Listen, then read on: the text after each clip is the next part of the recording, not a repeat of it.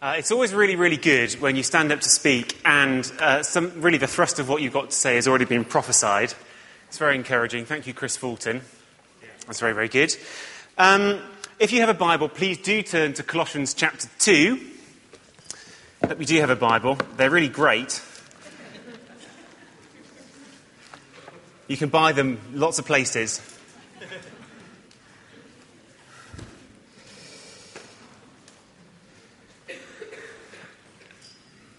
The passage for this morning is Colossians chapter 2 and verses 16 to 23, but verse 16 begins with a therefore. Now, hopefully you know that if there's a therefore, you have to ask what it's there for, which means you need to read the bit before. Makes sense. So we're going to start reading at verse 9, which Mike spoke from last week. We're going to read from verse 9 to verse 23. In Christ, all the fullness of the deity lives in bodily form, and you have been given fullness in Christ, who is the head over every power and authority. In him you were also circumcised in the putting off of the sinful nature, not with the circumcision done by the hands of men, but with the circumcision done by Christ, having been buried with him in baptism, and raised with him through your faith in the power of God, who raised him from the dead. When you were dead in your sins and in the uncircumcision of your sinful nature, God made you alive with Christ. He forgave us all our sins, having cancelled the written code with its regulations that was against us and that stood opposed to us. He took it away, nailing it to the cross. And having disarmed the powers and authorities, he made a public spectacle of them, triumphing over them by the cross. Therefore, don't let anyone judge you by what you eat or drink, or with regard to a religious festival, a new moon celebration, or a Sabbath day. These are a shadow of the things that were to come. The reality, however, is found in Christ. Don't let anyone who delights in false humility or the worship of angels disqualify you for the prize. Such a person goes into great detail about what he's seen, and his unspiritual mind puffs him up with idle notions. He has lost connection with the head, from whom the whole body, supported and held together by its ligaments and sinews, grows as God causes it to grow. Since you died with Christ to the basic principles of this world, why, as though you still belonged to it, do you submit to its rules? Do not handle, do not use, do not taste, do not touch. These are all destined to perish with use, because they're based on human commands and teachings. Such regulations indeed have an appearance of wisdom, with their self-imposed worship, their false humility, and their harsh treatment of the body, but they lack any value in restraining sensual indulgence. Now, I just need to get my clicker, which I left in my bag. In the week, hopefully, a whole number of our small groups are looking at the book of Colossians. If you are, and you're looking for study notes to help you look at the book of Colossians as we're going through it on Sundays, on my blog on the church website, I have this morning posted a link which has study notes for Colossians up to and including this passage. So if you're preparing for this coming week in a small group meeting to look at the text, then that's there for you. Okay, since our passage starts with verse 16, let's jump in there, where it says, therefore do not let anyone judge you. In verse 18 it says, do not let anyone disqualify you. The word there for disqualify is like an umpire in a game who judges that you're no good, that you failed, and perhaps that you need to be sent off. Perhaps this guy did. But Paul says, as far as it goes with you, in your Christian life, don't let anyone judge you. Don't let anyone disqualify you. Now, we obviously can't stop people from forming judgments about us. We can't stop anyone from speaking words of judgment to us. And so Paul's getting here at what do we do when people speak to us like that. Now, is there anyone here from Northern Ireland who doesn't mind coming up on the stage? Yeah, come. I need some help this morning. Have we got another microphone somewhere? It's just there. You see, how many of you like going to a cafe? Oh, come on, I know that coffee shops are booming. Okay, come up. I just need your help just to bring something to life for me. I'll just tell you what to say in a second. When I was a student, I remember going to a cafe with a couple of guys from Northern Ireland. So I need your accent. That's what I need this morning. And I offered to take them out for a drink, a cup of tea, cup of coffee, and had to talk some things through with them. This is in the Student Christian Union setting. And I bought them a drink, cup of tea each, had a cup of coffee myself. We said this is at the Museum of Modern Art in Oxford, which is quite nice. Not the poshest place in the city, but anyway, I bought drinks for them. We sat down, I started trying to talk to them, and they said to me, I can't believe how much this cup of tea costs. They said, I can't believe it. Can you do that for us, just to bring it to life? Is that all right? I can't believe how much this costs. Yes, thank you. Okay, no, stay there. Because then I started trying to talk to them about the things that we were trying to talk about, and I asked them a couple of questions, and they looked at each other, and they both said... I can't believe how much this costs. Okay, thank you very much. That will do. Thank you.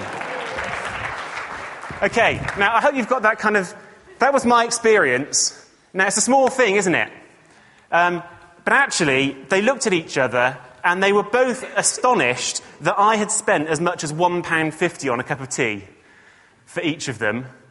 And they both agreed that I'd spent too much money when I could have taken them somewhere and just bought a tea bag of my own and got a cup of tea for them without spending the extra money. And the thing is that those words, I can't believe how much this costs, they rang in my head with a wonderful Ulster tones that kind of brought it to life for me. I love Ulster tones, don't you? Isn't it? It's actually just good to have an excuse to have some people come up and share their Celtic accent with us. I love it. But it rang in my head for years to come. Every time I went to a cafe, it's taking Bev out for a drink or just whatever, I would have this little voice in the back of my head. I can't believe it. I can't believe it. And it actually diminished my enjoyment of cups of tea and cafes for some time to come, because they were seemingly more righteous than me, and it was a problem. And what I want to try to get at here is that this thing about being judged isn't necessarily about some massive thing where we've been chucked out of a church or something, but actually, even in the small things that we say to each other, the tongue is a powerful thing. And a few words of disapproving judgment can make a huge, huge difference. I felt belittled, actually, in that moment, and it lived with me. And the truth is that those things happen to us quite often. What do we do when other people judge us for what we eat and drink and for other matters? The truth is that Jesus has declared that we are accepted. It's good, isn't it? The Word of God says there is now no condemnation for those who are in Christ Jesus. And some people this morning really, really need to hear this, because what's happened is that someone else's criticism of you, some other Christian's criticism of you, has left you hanging back on the edge of church life, afraid of what else might be said to you. As I was praying last night, I felt that God gave me a few specific things to share. Words of knowledge, as the Bible describes them. I felt that there's someone here who you'd had something pierced, some part of your body pierced at some point, and your mum said to you, that's it, you're no good now, you've done it. And those words have stayed with you and landed with you, and you know that that's you. I had another picture of someone who was actually in a church setting, And they were trying to serve God, and they were doing a very practical thing of handing out books to people. And I felt that the book they were handing over, well, I think was a green book, handing out books. And someone came in, and they thought you were doing it wrong, and they told you, and you felt judged, and you thought, I'm just trying to serve God, and it was cut across, and the criticism landed with you. There's someone else who very simply went into church wearing a hat. I think it was one of those little woolen kind of hats. Someone just told you to take it off because it wasn't the right thing to be doing. But it landed with you, and it stayed with you ever since. It was like you felt it was like a slap in the face. I don't know if those things, I don't know for whom those things land. I do know that for many of us, small words of criticism where people have judged us over small things that don't really matter have landed, and they make a difference as to what we expect from Christians going forward. They make a difference to how we relate to other Christians. They make a difference to our engagement with the church community, and it matters, and it can't be left just rumbling on because it's to our impoverishment. The answer, when we have been, we've felt that judgment, we've felt the criticism, we've taken it on board, and it's changed the way that we think and feel. The answer is to forgive. It might seem a really small thing to forgive someone for something that they said, but there is huge power in forgiveness. And so, just as I'm saying this, some of you know, actually, I need to forgive that person. Some of you may need to forgive family members who've tried to bring you up to follow the law, but the way in which they did it has at various points cut you and diminished your joy in the Lord, actually, and diminished your desire to connect with God's people. There is forgiveness that needs to take place this morning. And we'll get to that. When we come to sharing bread and wine, perfect opportunity for us to express forgiveness. So if anything that I've said just there from these couple of verses things have come up to mind, we are going to deal with that this morning. Actually, I believe that for some people there are some significant, by which I mean long-standing and somewhat controlling patterns of thought that are going to change this morning. As you speak forgiveness over people who have judged you, actually there are going to be spirits of rejection and stuff of significance that's going to shift as we break bread later. So I'm looking forward to that. Yeah. Okay. There's a whole number of things listed in this passage, aren't there, that you might wonder, what's that all about then? Worshipping angels and new moon festivals and so on. Well, there are two kinds of things that are going on here. You know, there's a debate amongst scholars as to what was the problem that caused Paul to write a letter to the church in Colossae. Because there seemed to be something up in the church, and so he wrote a letter saying, this is what you should think, this is what you should do. And people have tried to work out for many years, what was the problem? It's like listening to one end of a phone conversation. And there's clearly someone at the other end's got a bit of a problem, and you're listening to the solution being offered and trying to work out what the problem is. It's a little bit of a task.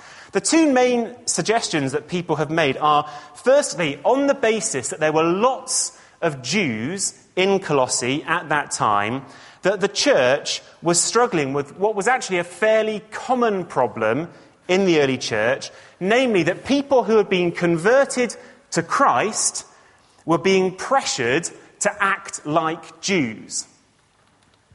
That was a problem that went on in the church for 4 centuries, at least. That unhelpful religious traditions were being put upon people who had come to Christ. The other thing that people suggest is that there were all kinds of alternative spiritualities that belonged in Greek culture.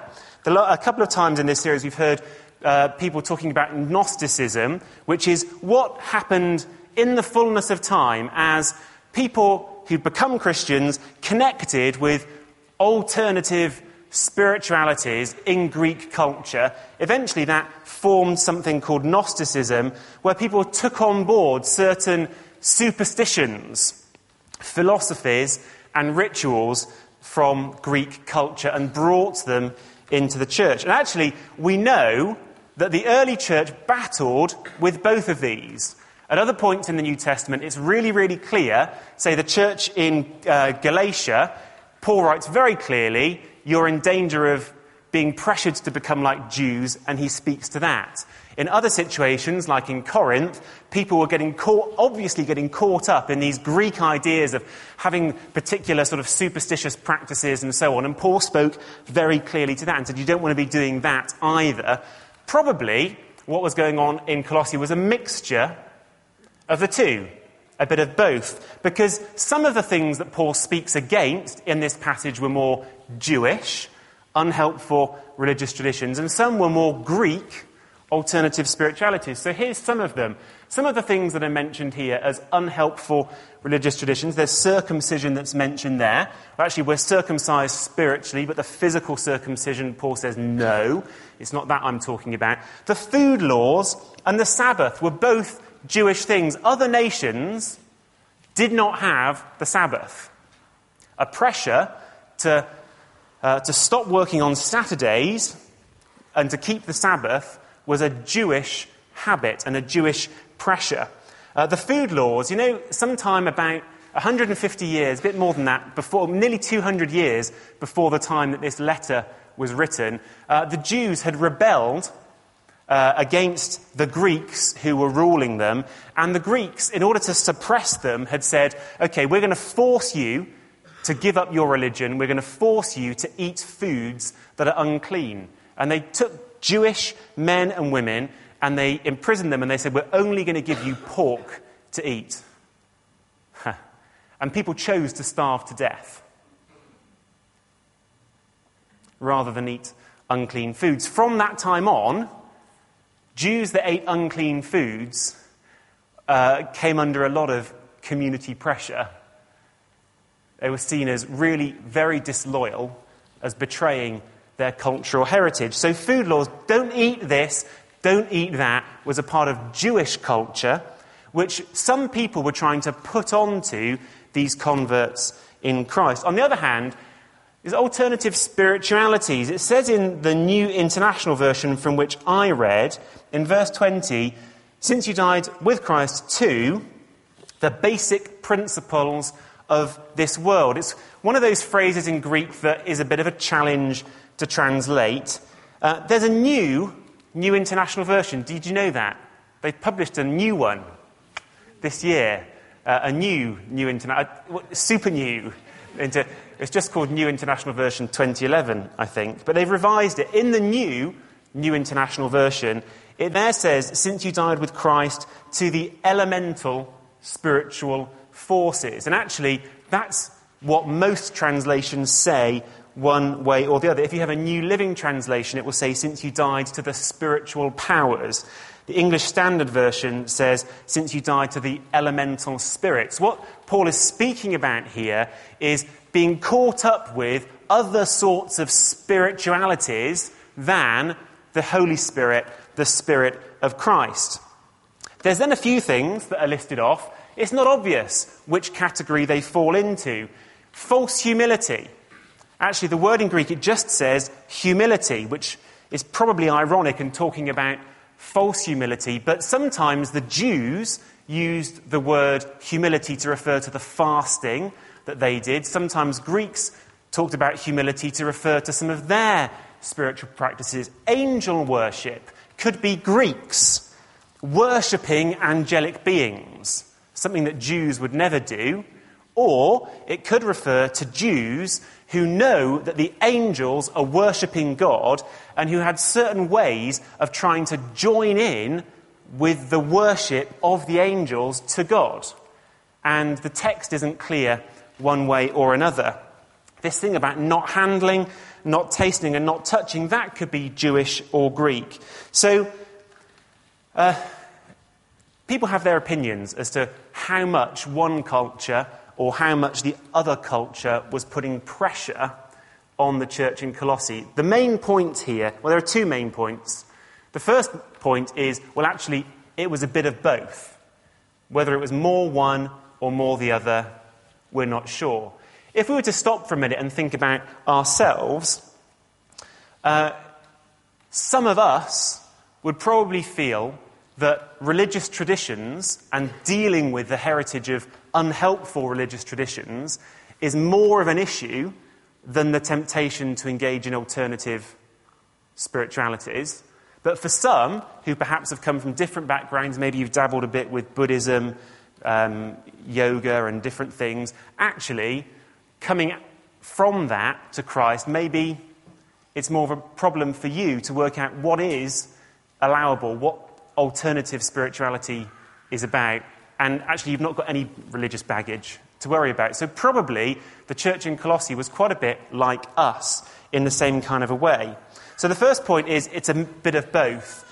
The second point is that actually all of these things are pretty much the same. They all refer, one way or another, to external rules. Things that we're told that we ought to do, or things that we could do, that if you do this thing, then things will go well with you.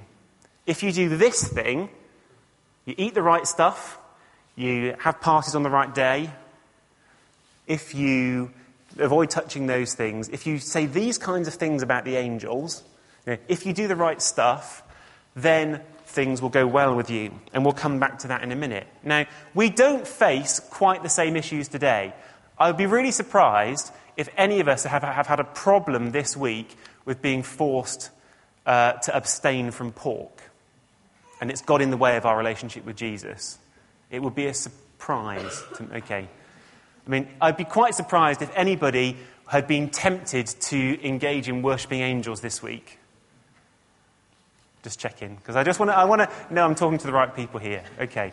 So those are not our issues. But these things about unhelpful religious traditions and alternative spiritualities are absolutely there in our lives and in our culture. There's a little picture that will come up.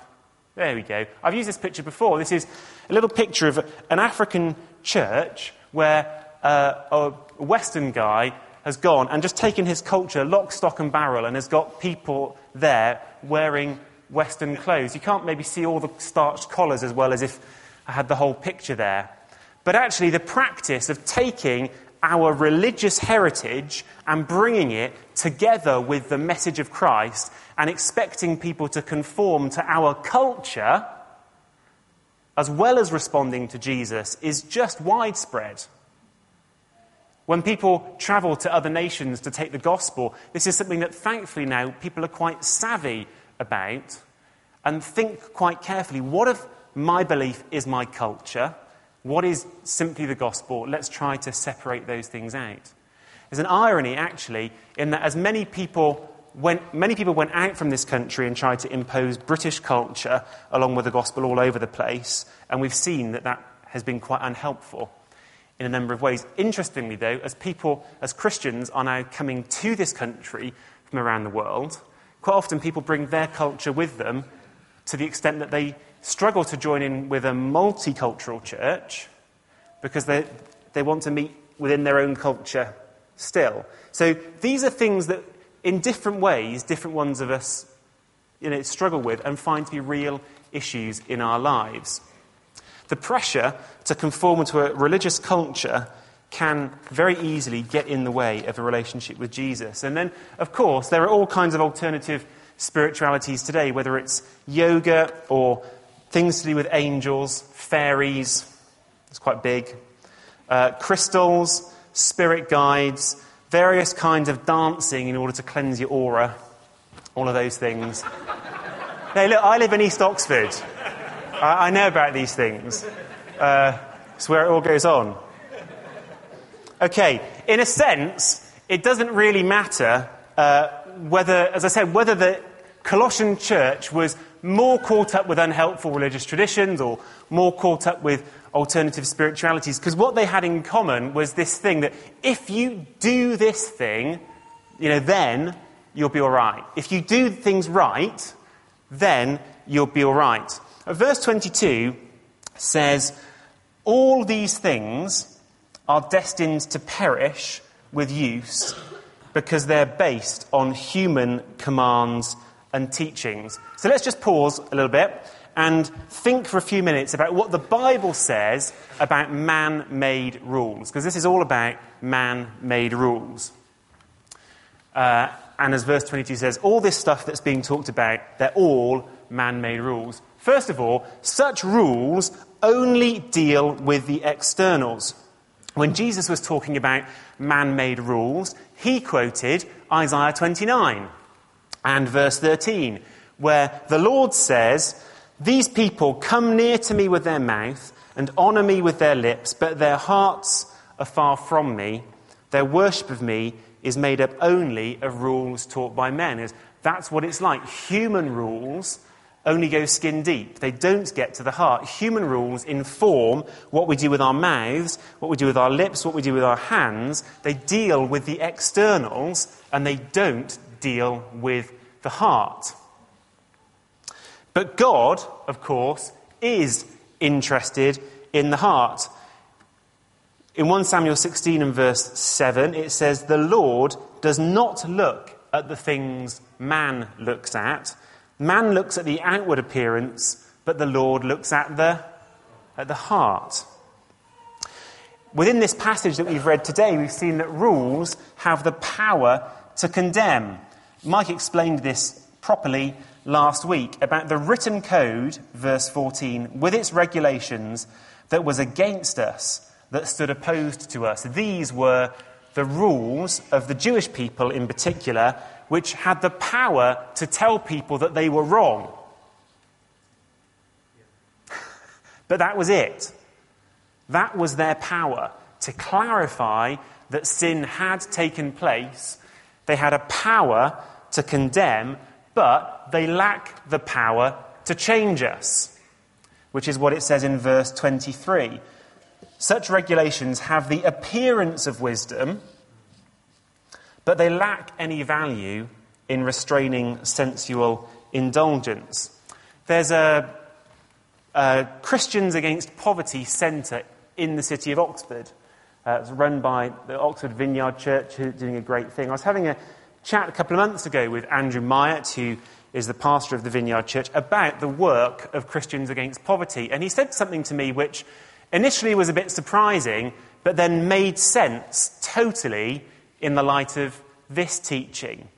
He said that what they got were phone calls from people saying, "We're in debt, we're in trouble, please would you come and help us?" So they'd send the CAP, Christians Against Poverty, worker, who would go through people's finances with them and explain to them what they needed to do to get out of debt, which inevitably involves drawing up a budget in which there's a bit of money left over with which to pay off your debt, and then sticking to your budget and paying off your debt. That's how it works. So, time and time again, they find that they do this for people, and then people say, "Oh, I'm not going to do that.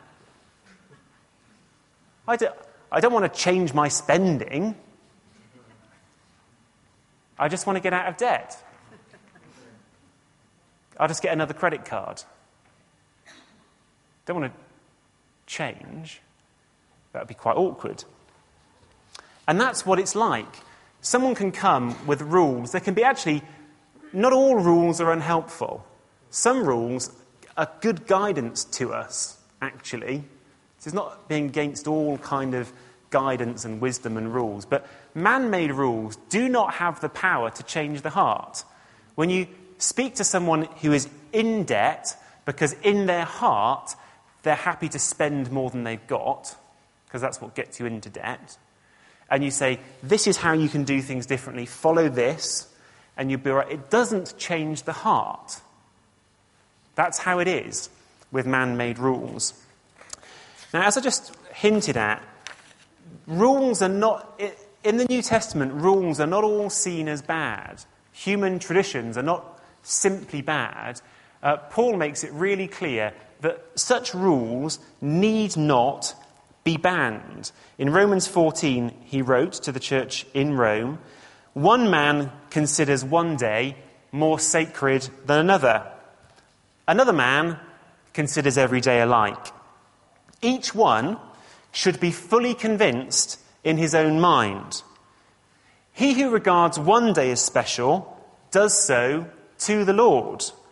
He who eats meat eats to the Lord, for he gives thanks to the Lord. And he who abstains does so to the Lord and gives thanks to God. So it's not about trying to rid the church of any kind of tradition of any sort. Lent. This is the first Sunday in Lent. Is anybody giving anything up for Lent? This is not a trick question. I'm not going to jump on you. It's all right. Is anyone giving anything up for Lent? Is anyone giving up anything other than chocolate or Facebook for Lent? I'm intrigued. Does anyone want to tell us what they're doing? No? You're giving up wine? Coffee?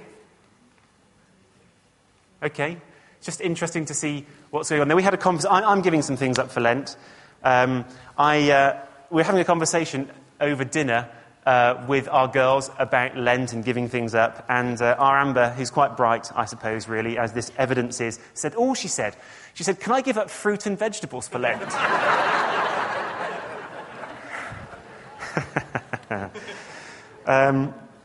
He who abstains does so to the Lord. He who abstains does so to the Lord, but as long as it's freely chosen. If pressure is put upon you, if you're in a missional community where everyone is fasting a day a week in Lent, okay, and you feel under pressure to do so, that's not good. If you freely choose to fast a day a week, or fast all 40 days of Lent, I mean, Jesus did. Well, not Lent, it didn't exist until, but he fasted for 40 days. It's not about banning these rules, but if we insist on the rules, it actually divides people. It's what happened in the early church. When people insisted that you couldn't eat this and you couldn't drink that, what it meant was that people could not all sit down together for a meal. Because some people were happy to eat everything, and some people wouldn't eat certain things, and they didn't want to touch it, and they couldn't go near it. And so the church divided at meal times into different groups of people. They couldn't all eat together.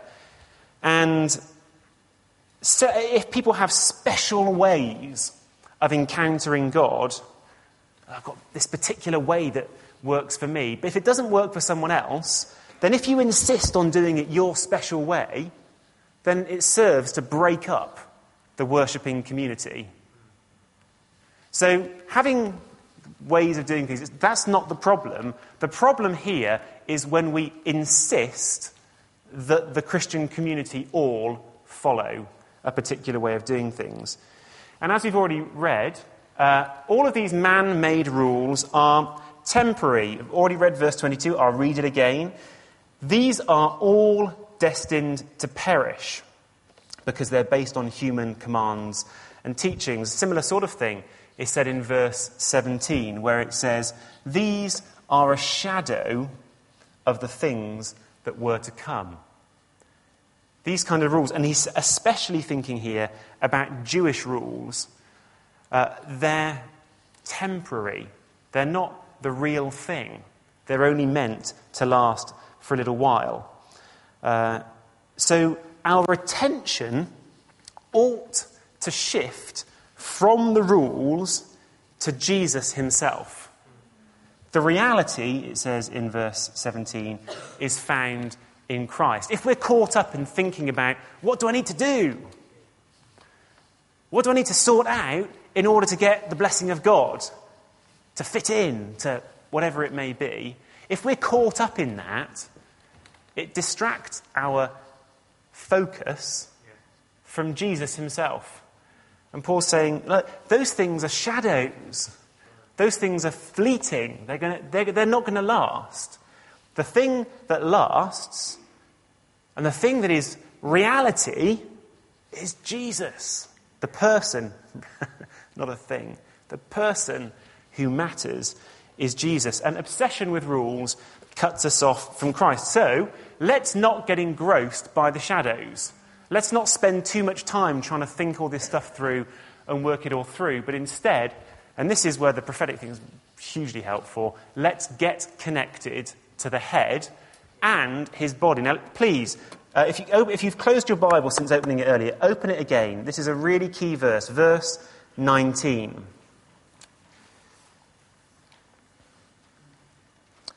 See, a person who gets caught up in all of those things, who goes on great, says in verse 18, anyone who goes on in great detail about all that kind of stuff, has lost connection with the head, from whom the whole body, supported and held together by its ligaments and sinews, grows as God causes it to grow.